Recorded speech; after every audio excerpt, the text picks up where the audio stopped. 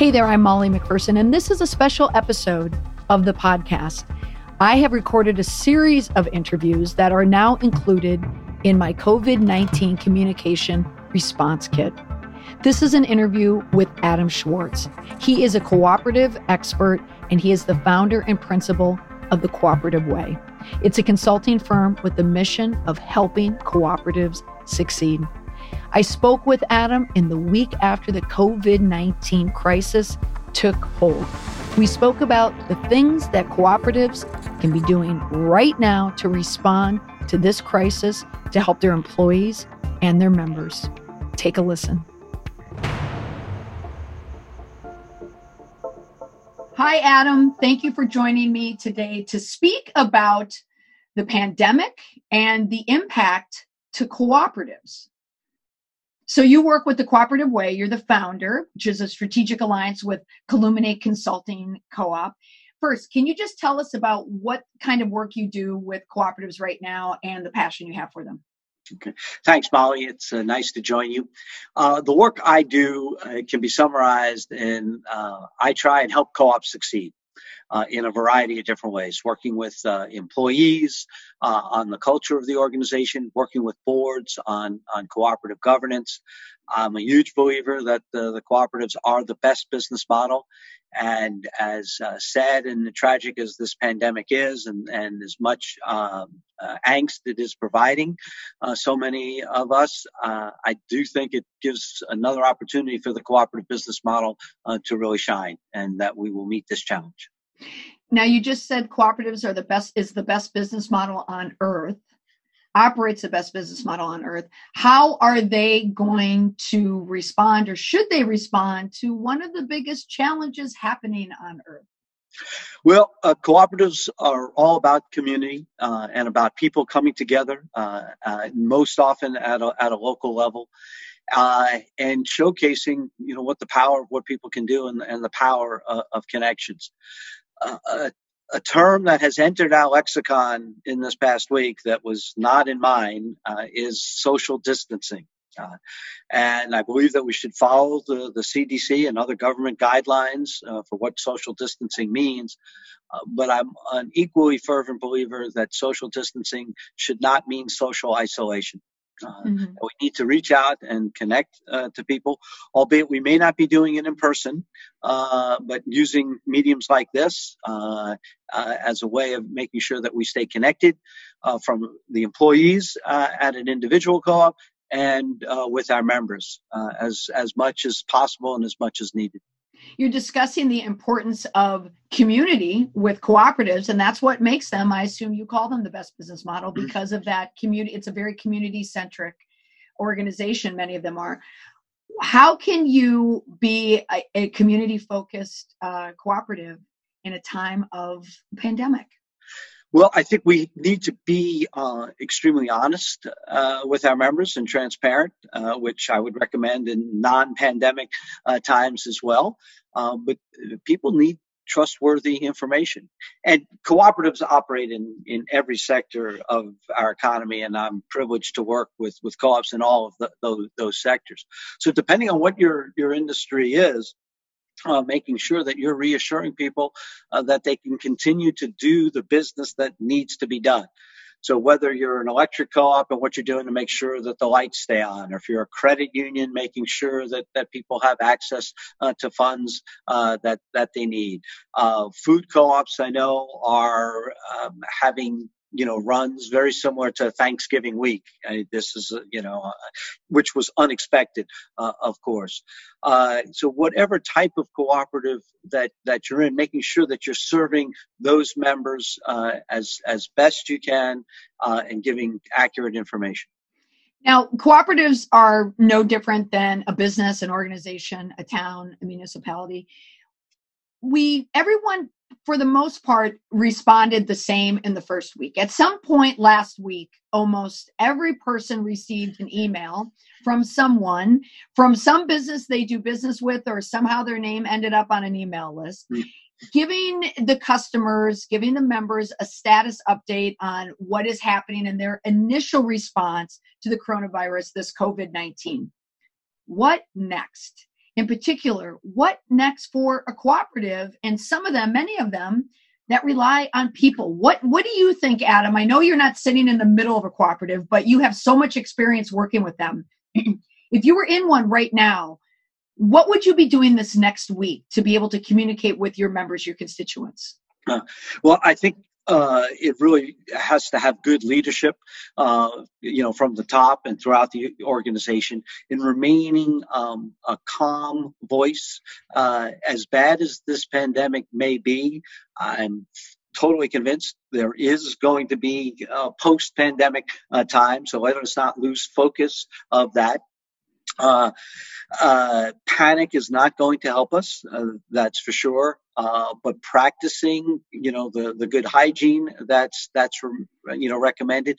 And I would say that, over the past, 15 years, given, the rise in technology about making things convenient, most cooperatives are able to do things electronically, whether it's, bill payments or different approvals and things like that. So making sure that people formally who may have come in to do their transaction, making sure that they understand that they don't have to do that, sending out ways that we can stay connected to people, either via smartphone or via through online services as much as possible.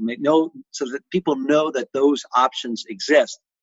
And then as far as from an employee standpoint, I know that, many companies, I live, just outside Washington, D.C., and many businesses are in, mandatory closures starting Monday. And having people telework at home. And I know that some organizations have been resistant to telework, saying that, how do we monitor whether people are working or not?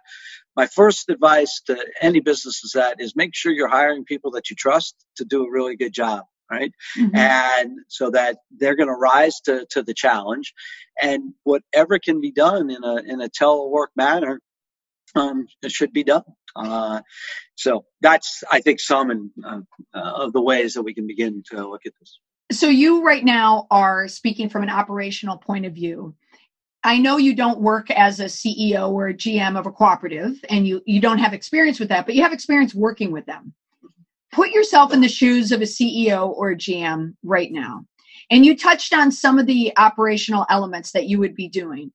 But how would you be communicating to your members? So it's Monday morning. What next for a CEO or a GM? So think about what your members are going to be concerned about your business, right?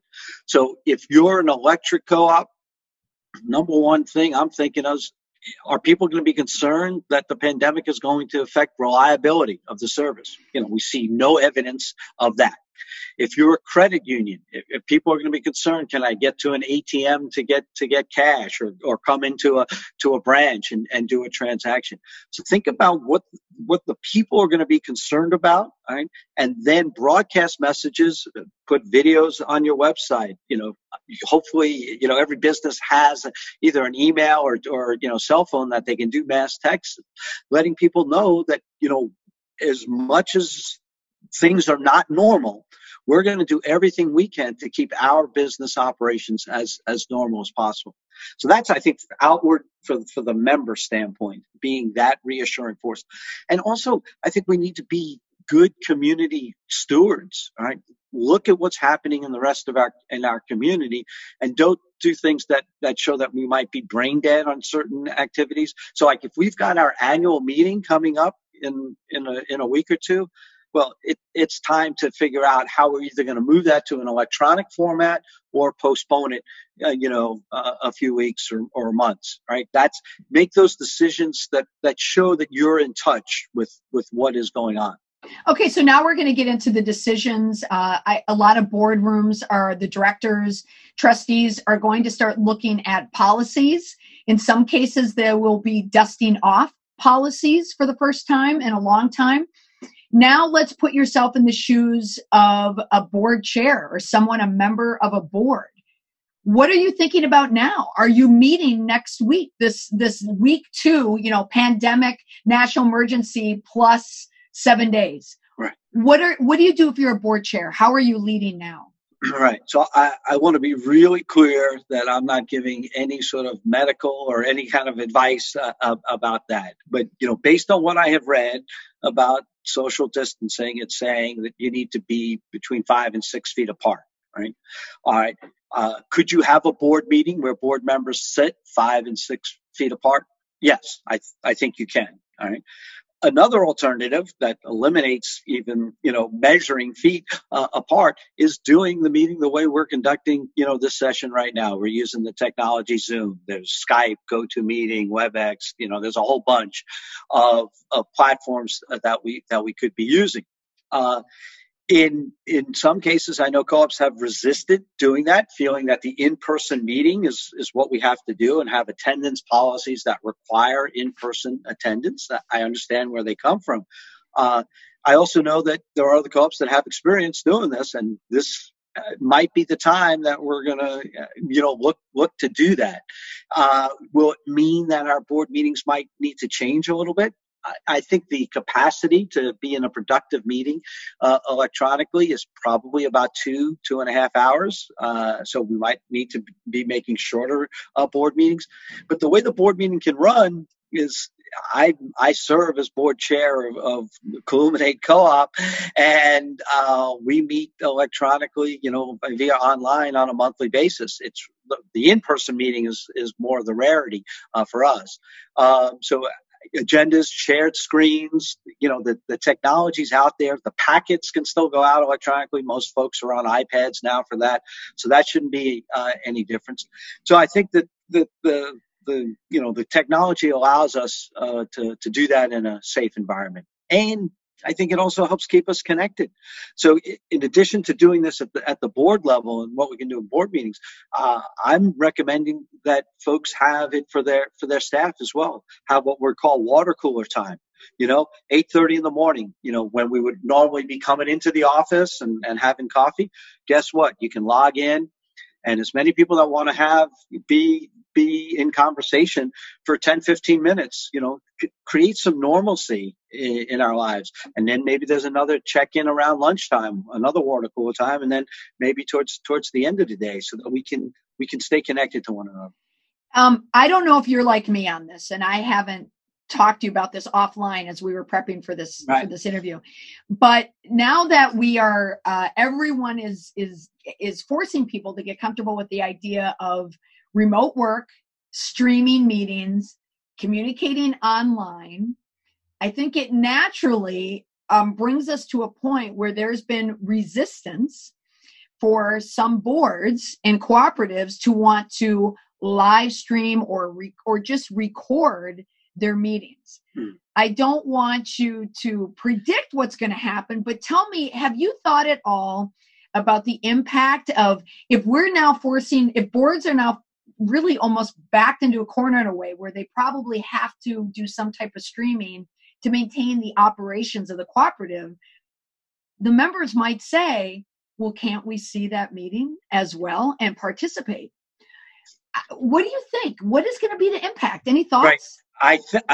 I think that there's going to be new normals, right, that come out of this, just as post 9/11, certain things just change, and they're baked in now, and they will continue to do so. None of us, were around, in the last, major pandemic of this size and scope in 1918. I did read that book a number of years ago. And have gone back to look at it. So there are protocols that are going to be different going forward. There's no doubt. And to the extent that I have to be optimistic and look at what good is going to come from this. In my own town of Fredericksburg, Virginia, we're in the midst of starting a new food co-op, and we're having a member loan campaign where we're going out and asking folks to participate financially. And we had a discussion whether we should, cancel that effort now or postpone it. And we decided not to, because we want to stay connected to our members. And we want to, this gives us an opportunity to have one-on-one conversations with people in a time when they might be kind of shut in and forced, not to go elsewhere. So I'm very hopeful that we will come out of this with a renewed sense of what it means to be a good cooperative using technology. And if it leads to some greater transparency and openness, that I think would be one of the benefits on the other side. Yeah, and anyone who knows you knows that that would be something that a benefit to it that you would absolutely appreciate. But I do, as you know, with this resource kit that we're providing, it does include consulting for boards, for cooperatives, to help them through this time.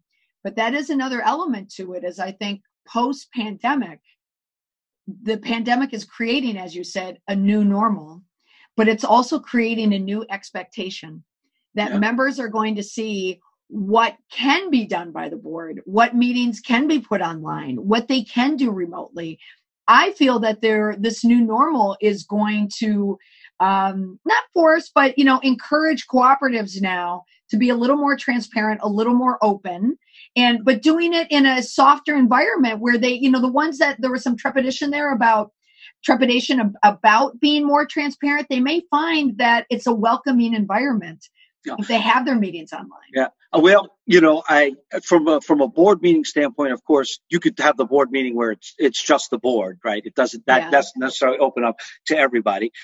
There are some co-ops that do that right now that are streaming their board meeting, and that's an individual co-op decision. I'm not going to take a firm position on that.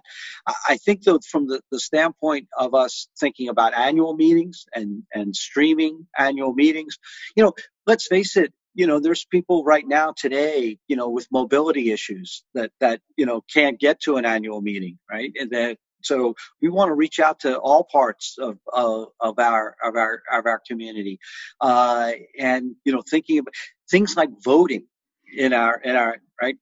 I've long been an advocate of being able to vote by mail or vote electronically so that people can participate in the process, even if they can't physically be at an annual meeting. I think, events like this are likely to accelerate that even further to make sure that people have the systems in place. And I would also urge all co-ops in all the communities, and co-ops exist in every state and every county in this country, what we can do to be good community citizens to the vulnerable populations in our community, and in accordance with minding good safety rules and things like that, but doing that extra step whenever it's possible, and I know so many are. So to wrap it up, I just want to ask two final questions. I don't want to leave before I ask you about the annual meeting again. Right. We're 1 week post national declaration, emergency declaration. Annual meetings that are coming up, I know of many: April, May, June, July. If you were running a co-op, or if you were on a board, I know you are on a board, would you be thinking about postponing it or modifying it? So I think it really matters how much time you have to do this, right? Mm-hmm. If your annual meeting's next week or in the next 2 weeks, probably postponing is going to be the easier and more prudent thing to do. But if my annual meeting's in May, okay, I'm taking steps right now to do what I can to make that an online annual meeting experience, because having 4 weeks to prepare for it should be enough. Because who knows where we'll be? Hopefully we'll get the all clear sign in a couple of weeks, and life is going to come back to some sense of normalcy. But we don't know. That's the anxiety that I feel personally, and that what I see in my community is that's the great unknown is, when is it going to spike, and how long is it going to last? So let's do everything we can, while we can. Yeah, there's a lot of unknowns out there. If you did have a meeting 4 to 6 weeks from now, does that allow for enough time to ramp up on online voting? That's a good question. I think you would need to be in contact with, real providers who do that. I'll say this, the technology exists. It's not rocket surgery. Okay. It's the idea. All right. To mix my metaphors, right? Yes. It's, okay. That was done purposely, I hope, is that if you've got the lists, if we've got, most co-ops should, whatever your business is, you should have your accurate contact information for your people. So you should be able to communicate with them. And this, once again, this is certainly your space, Molly, that of social media, making sure that, we're as up to date as we possibly can, and making sure we have everyone's cell phone numbers, and we have very up to date, Twitter, Instagram, Facebook, messaging, so that wherever medium people are getting information, we're putting it out there and being, reliable and consistent in the messaging. Well, if they're watching this video, then they'll be using the resource kit that we provided for them, how they can communicate with all their members. Okay, last question.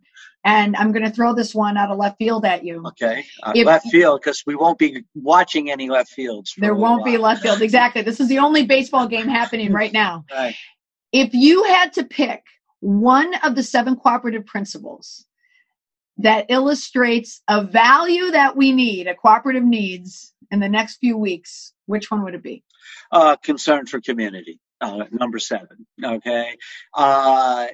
This is, unlike anything any of us have ever experienced. It impacts us locally. It impacts us at a state level, a national level, and a global level. I mean, we're all in this together. This shows the connection. And one of the great things about cooperatives is that they operate in just about every country in the world. I've seen those 7 co-op principles at work in Madagascar, in Peru, in Europe, in Asia, and it allows us, because we realize at times like this that while the economics is important and will continue to be, our social connection is important. And every co-op operates in both an economic arena and in a social arena. And at times, we have to emphasize one over the other. And this is a real time that we need to be building that community connection, or in many cases, maintaining it and being a real stable force. Well said, Adam. That was a good choice. Very good. And you weren't even prepared. I like that. Adam, thanks for taking the time to speak with me. And as many people know, if you read the material and the content that we have in this resource kit, that you are available for additional consultation through these times, that you and I are going to work together, and people can tap into your industry knowledge to help them either operationally with the communications to get them through this time as we're working through the pandemic, post-pandemic, hopefully soon enough. Right. But I want to thank you for taking the time to speak with me today. And it was valuable information, but there'll be more information there if anyone needs to reach out and get additional work with some of the suggestions you recommended. I thank you for the opportunity, and I would just continue to, urge folks to continue doing what has made us the best business model on earth, and keep doing that. And we're going to get through this. I'm a very firm believer in that, and hopefully we're going to get through it, better and stronger. I agree. All right. Thank you so much, Adam. Thank you. I want to thank Adam for joining me on this special edition, this bonus edition of the podcast. If you want more information about how cooperatives can communicate in the time of COVID-19, head over to my COVID-19 Communication Response Kit. It's on my website, mollymcpherson.com/response kit.